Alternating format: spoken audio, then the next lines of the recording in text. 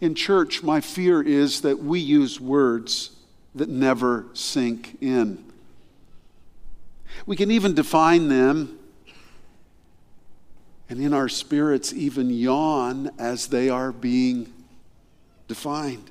Grace, what we get that we don't deserve.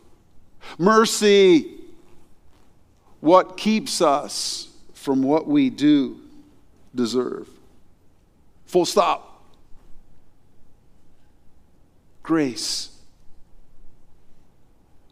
Mercy. God in Christ has shared His grace and mercy. They are life-changing commodities from heaven. The passage before us this morning from Romans chapter 11, verses 25 to 32, asks us whether these notions have ever gripped our hearts with life-altering reality. For the believer in Christ, hell, just punishment for our sin against a God who is holy and right and separate. Hell will not be our eternal home because of God's mercy. Remember, mercy keeps us from what we in fact deserve. That draws me to Jesus, the embodiment of mercy and grace.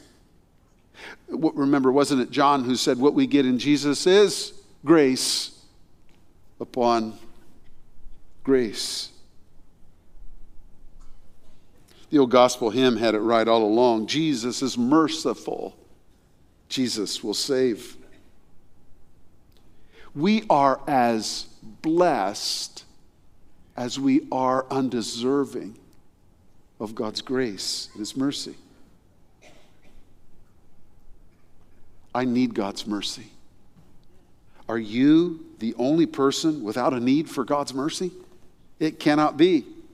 We are all desperate for it. Mercy showed up in Bethlehem, and as Jeremiah said in Lamentations chapter 3, it's new in portion every morning.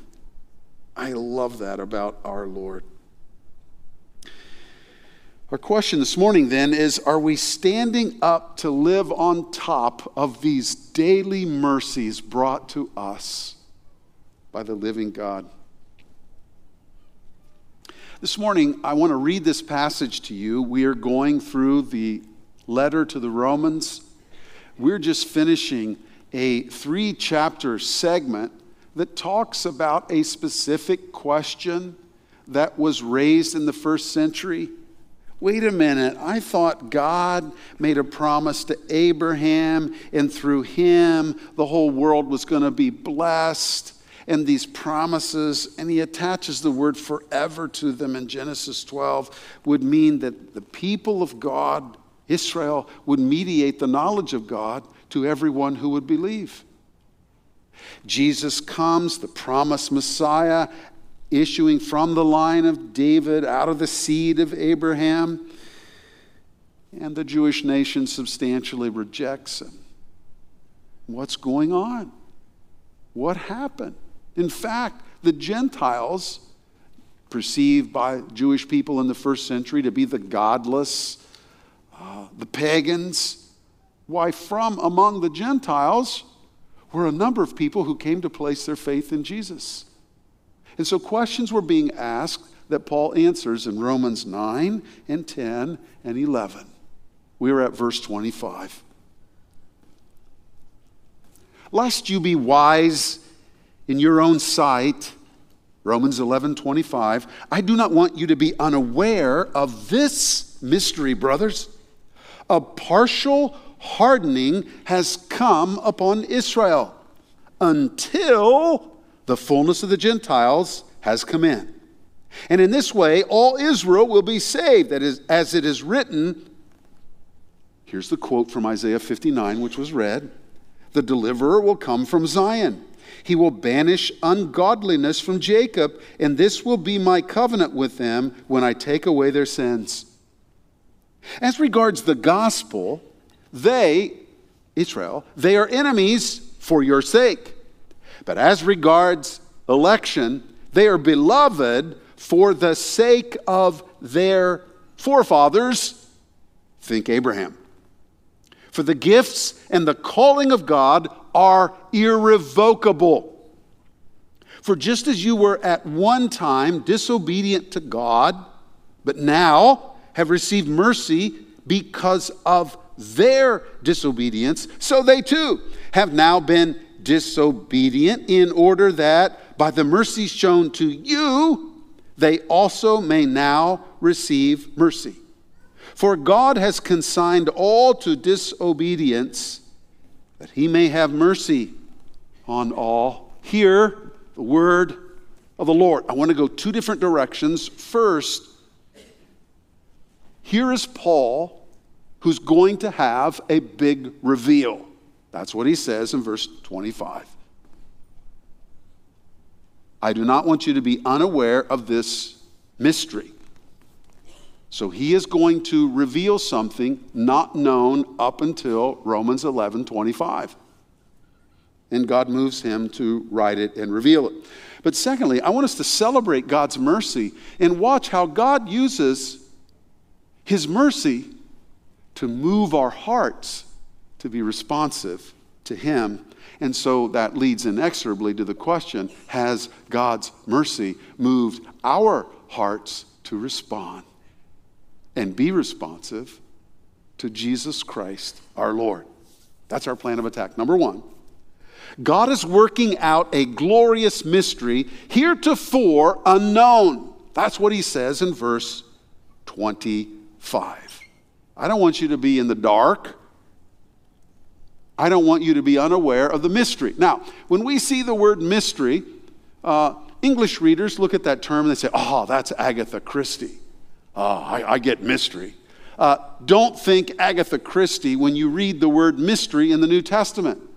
The notion of this word mystery is something that is going to be made known and revealed that up till now has not been revealed.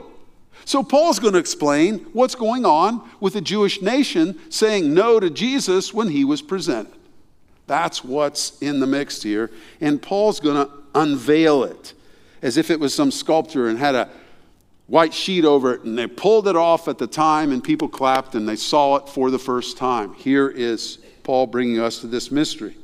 Now, we need to think in three different directions as it relates to this mystery. First, he is saying and affirming this simple reality, which throbs through Romans 9, 10, and 11. There is a future for Israel. Look at verse 26. I don't want you to be unaware of this mystery, brothers. A partial hardening has come upon Israel. What's going on right now? A partial hardening has come until the fullness of the Gentiles has come in, and then the hardening is going to be lifted, and there will be in its place a responsive heart to Jesus Christ. Now, the great interpretive question for 11:26 is, who is Israel? Now, it is true in Galatians 6:16, Paul, using another analogy of what is true, the unity of the people of God, Old Testament, New Testament, believers in the promise of God. The people of God have always been delivered, they've always been saved through the same means, faith in the promise. In the Old Testament, Israel looking forward to the promised Messiah. In the New Testament, the people from every tongue and tribe and nation who believed in Jesus had faith in God's promise, embodied and realized in the person of Jesus Christ. It is true that Paul calls the church the Israel of God. But in chapter 9 and in chapter 10 and in chapter 11, in this very involved discussion that we finish today before we get to this glorious doxology, which if God lets us get there, we'll be there next week. I can't wait. It's wonderful how 11 ends. We'll celebrate it next week, God willing. But as we come to 9, 10, and 11, he is talking about, when he uses the term Israel, he is drawing a distinction between Israel, Jewish people, and Gentiles, non-Jewish people. In fact, he says in verse 13, as an example of this distinction between these two groups, now I am speaking to you Gentiles. And he says, I'm addressing you specifically now. And he talks about my fellow Jews, verse 14. So there's a distinction between the Gentiles and the Jews. That distinction shows up in 11:11, 11:13, 11:25. 11:25, he talks about the fullness of the Gentiles, that there is a season, a period of time in which God is at work among the nations, among the Gentile, non-Jewish people, and in this period of time, he is drawing men and women to himself from every tongue and tribe and nation. You get to verse 26. He says, all Israel will be saved. Hold your thoughts on all in a moment. But he's oscillating between the Gentile period and a yet future Israel period when deliverance will be brought by our Lord through Jesus Christ. Now, John Murray, one commentator, said about this allusion to Israel in 11:26, it is exegetically impossible to give to Israel in this verse any other designation than that which belonged to the term throughout the chapter. The themes of Romans 9, 10, and 11 make no sense apart from allusions to Israel or allusions to Abraham's children. Now, in saying that, I am not saying that the heirs of Abraham's children today are the modern nation of Israel, and therefore we should bless everything that Israel ever does, including to Palestinian followers of Jesus Christ, and carte blanche, we give them a pass on everything. I'm not saying that. I am saying that the promises to Abraham cast a shadow that continues into our day and will continue to the consummation of all things when God brings all things together. So the text lists grounds for hope for Israel. Look at verse 28 and 29.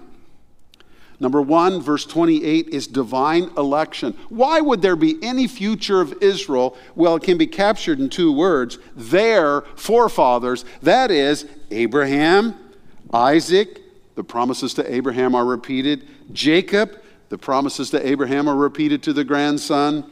You have the patriarchs, the promises to them, which he alludes to ethnic Israel's promise to the forefathers in verse 28. And then he says in verse 29 something glorious. So it's not only divine election that is grounds for hope for a future for Israel as regards to Gentiles. You got in because God hardened their hearts. As regards to them, they are going to be awakened even through your responsive hearts to Christ, Gentile world.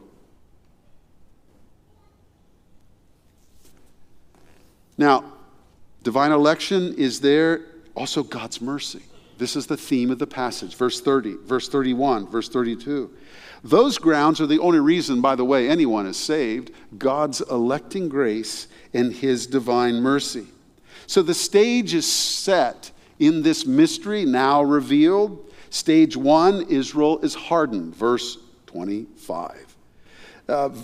Stage two, a full complement of Gentiles come in. We'll talk about that more in a moment. Stage three, all of Israel will be saved. Yes, Romans 9, 10, 11 anticipates a Jewish turn to Jesus. Indeed, a future for Israel.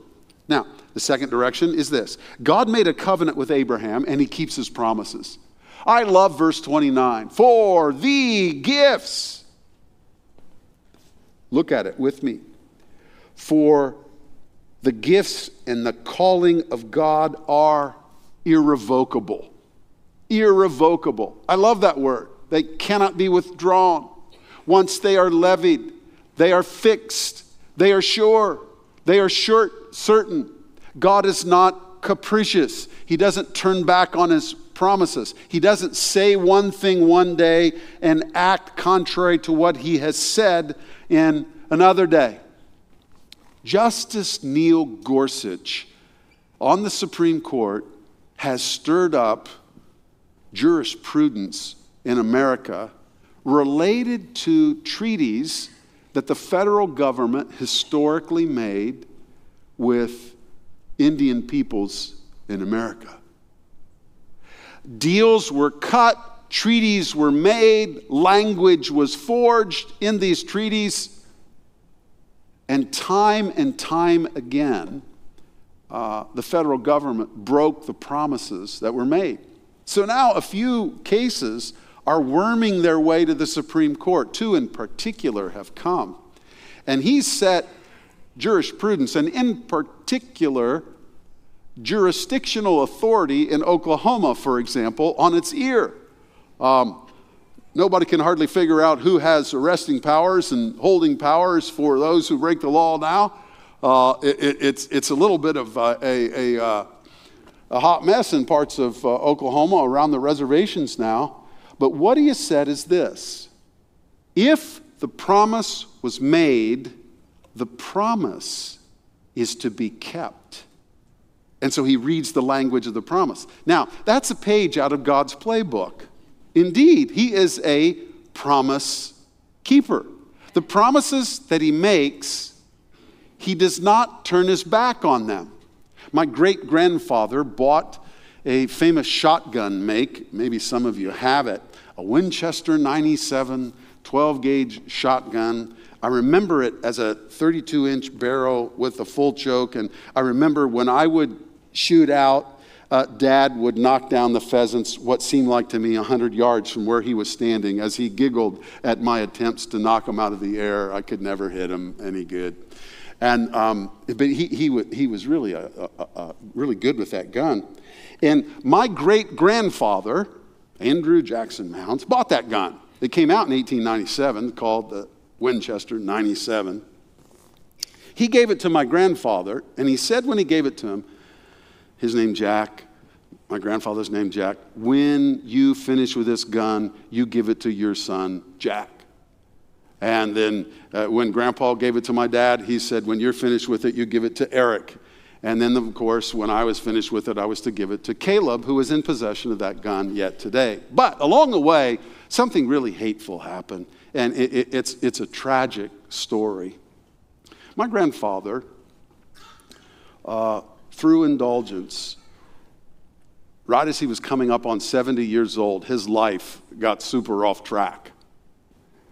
And one of the things he did in the midst of the super off-track moment was he came to my dad and he said, Jack, I want you to give me that shotgun back.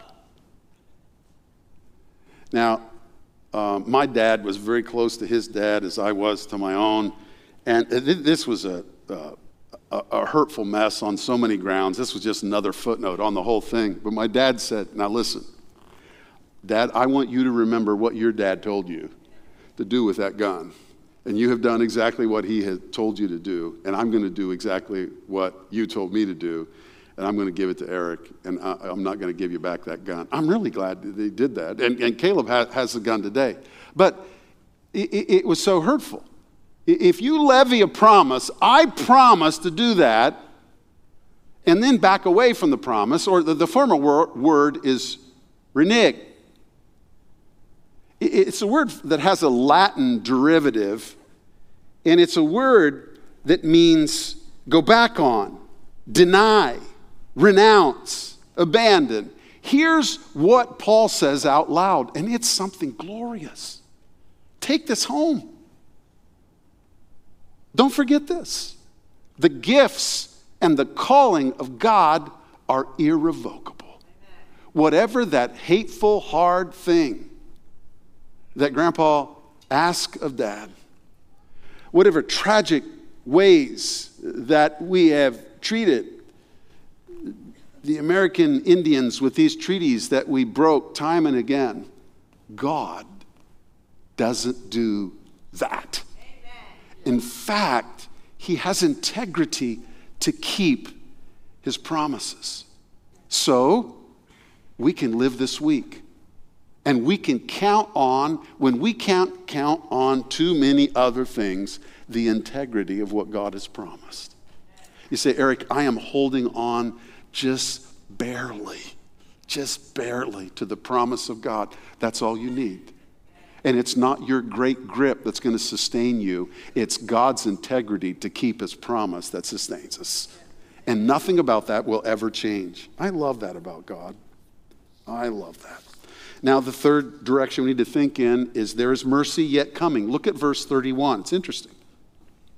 So they too have now been disobedient. Remember, in this time of hardening, they're now disobedient. In order that by the mercy shown to you, remember the jealousy concept that he's been discussing, they also may now receive mercy. There is a time in the future in which mercy is going to break out for them.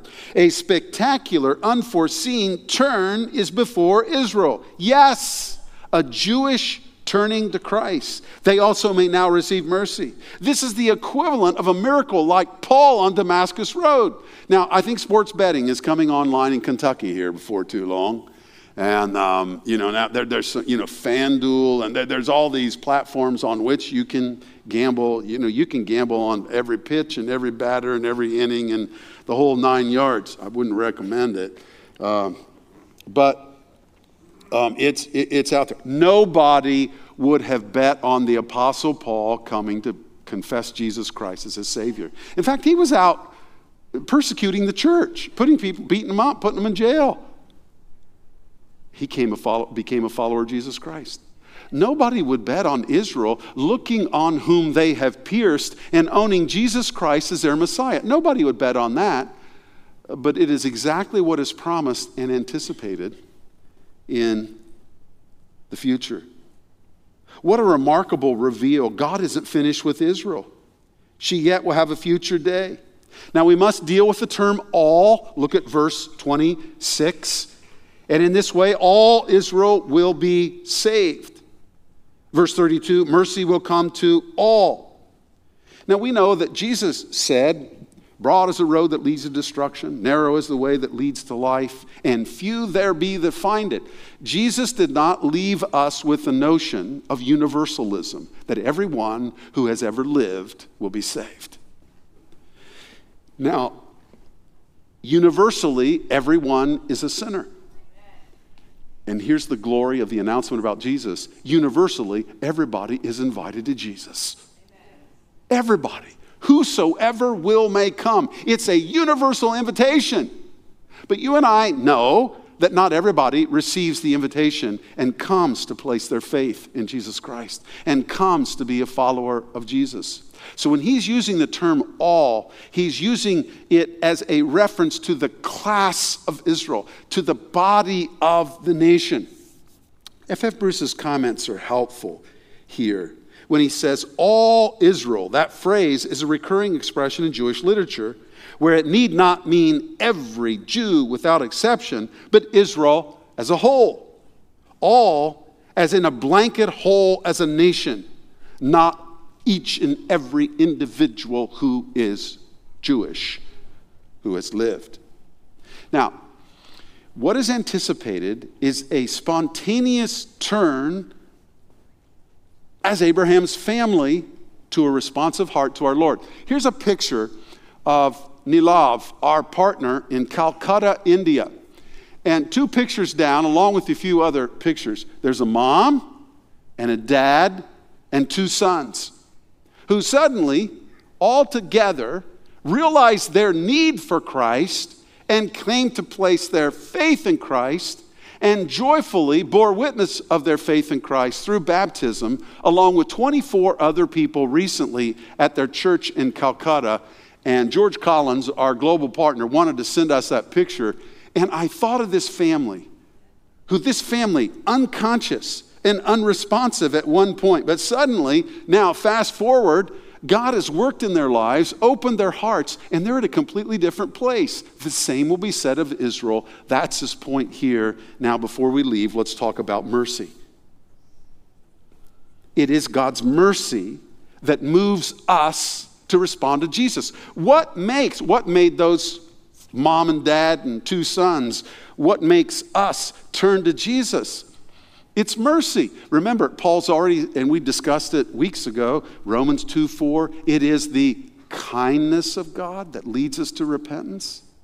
When we start getting our minds wrapped around this concept of mercy, you mean mercy keeps us from what we do deserve in just punishment and banishment from God? Mercy swallows that up and gives us a future and a hope and the gift of something that we even do not deserve in grace, even while it keeps us from what we do deserve, that is just punishment, because of our arrogance and insensitivity and lack of fear of God and our sin. Now here Paul discusses what moves people's heart. And let's think of 3 parts in his summary. Number 1, there will be a limited number of people who are saved. Now we've already talked about this at some level, looking at that concept but let's consider this sober reality. There's a finite number of people who will be saved. Look at verse 25. I don't want you to be unaware of this mystery, brothers. A partial hardening has come upon Israel. Here's the phrase, until the fullness of the Gentiles. Which means there's a finite number of Gentiles who are going to come to place their faith in Christ. And someday that number will be filled out and fulfill the purpose of God. And then the hardening will be over for Israel, and their responsive hearts will break out, and it'll be a time when there is a Jewish response to Jesus that is substantial. Now that does 2 things to us. Number 1, if you're here this morning and you ever received Jesus Christ as your Savior, gratitude wells up in your heart to realize, though it is a finite number, God in His mercy and by His grace has numbered us in that group. And that fills you with joy as you meet for worship and have the opportunity to say these lyrics unto our Lord and to celebrate, ascribe worth to Him. It leads to a grateful heart that stimulates joy because you know, even if you face the brunt edge of the brokenness of this world, God has brought you into that finite number and you belong to Him. You are His and He takes care of His own. You are His daughter. You are His son if you know Jesus Christ as your Savior. And there's no glory like that. The second way that has an effect upon us is you realize, hey, if there's only a finite number of people who are going to come in, and I only have a finite number of days to live, I better get on with the effort while I live of encouraging people to come to follow Jesus. And we are a means that God uses to transmit this glorious announcement. And it's still worth it this morning. The good news of great joy for all people is a Savior has been born who is Christ the Lord. And this Savior is the Lamb of God who takes away the sin of the world. And this Savior embodies our hope that on that first Easter morning was raised from the dead. His tomb is empty and we can have hope while we live and hope in our death. Do you know Jesus as your Savior? Has God brought you here this morning to open your heart to trust in Jesus? There will be a limited number of people who are saved. Secondly, Jesus Christ delivers us and takes away our sin. This is the quote from Isaiah 59. Look at verses 26 and 27. Paul chronicles 3 steps. The deliverer comes, step 1. Godliness is turned away, step 2. You say, Eric, how could I ever give up my sin? These sinful habits that plague me. What happens is Jesus Christ releases us from the bondage of our sin. The deliverer will come from Zion. He will banish ungodliness from Jacob. The third thing is the deliverer brings his people to repentance and so forgiveness according to the covenant promise. And this will be my covenant with them. Think of the new covenant promise in my blood, Jeremiah 31, the blessing of Abraham's children. When I take away their sins. John Stott said this: disobedience is likened to a dungeon in which God has incarcerated all human beings so that they have no possibility of escape except as God's mercy. And God's mercy has brought about great possibilities that before his mercy came embodied in Jesus, we did not have. John Wesley captures this release so well in the lyrics to his hymn, "And Can It Be? Mine eye diffused a quickening ray. I woke, the dungeon flamed with light. My chains fell off, my heart was free. I woke, went forth, and followed thee." Amazing love! How can it be that thou, my God, hast died for me? What's he talking about? He's talking about Isaiah 59, 20 and 21. He's talking about Isaiah 11, 26 and 27.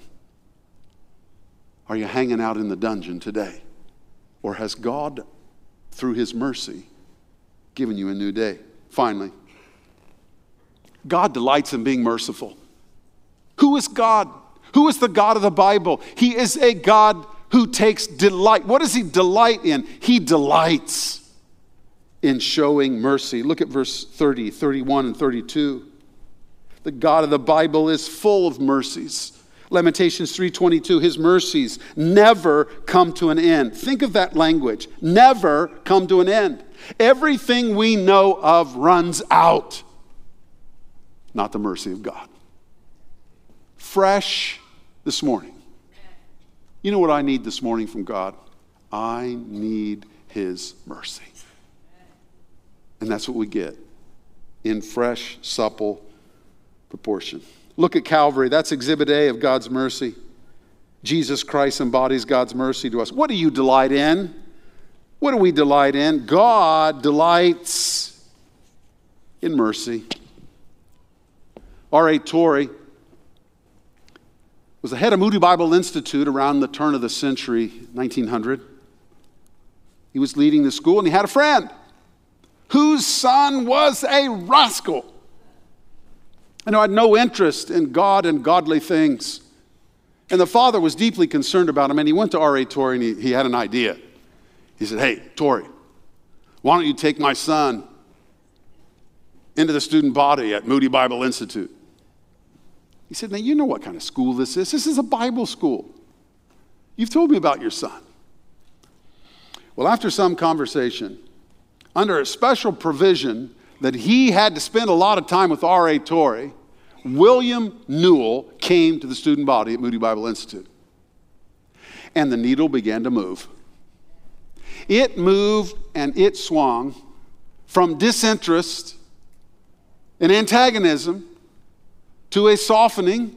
It went from hardness against to inquiry in to a wonderful embrace. And he wrote about it in a poem that he wrote that we used to sing. And he talked about that what changed the calculus for him was the experience of God's mercy in receiving Jesus Christ and pondering the cross. In his poem, he said it like this: "Mercy there was great, and grace was free. Pardon there was multiplied to me. There my burdened soul found liberty." At Calvary, he came to Christ. He would go on to join the faculty and have a long tenure that was influential and wrote commentaries. William Newell never recovered from the mercy of God, nor ought we. It yet should move us today. Father, thank you for Jesus, our Lord. Deliver us from insensitivity to him. Thank you for your mercies. It is because of your mercies that we are not consumed. Thank you that your grace and supple portion is available in Christ every day. And your mercy coming new to us to help along this good way. as your follower. Oh God, may the power of the gospel mark our lives and our hearts, our disposition and our attitudes, and may it mark our hearts with gratitude in full measure. I pray in Jesus' name. Amen. Let's stand. Let's sing.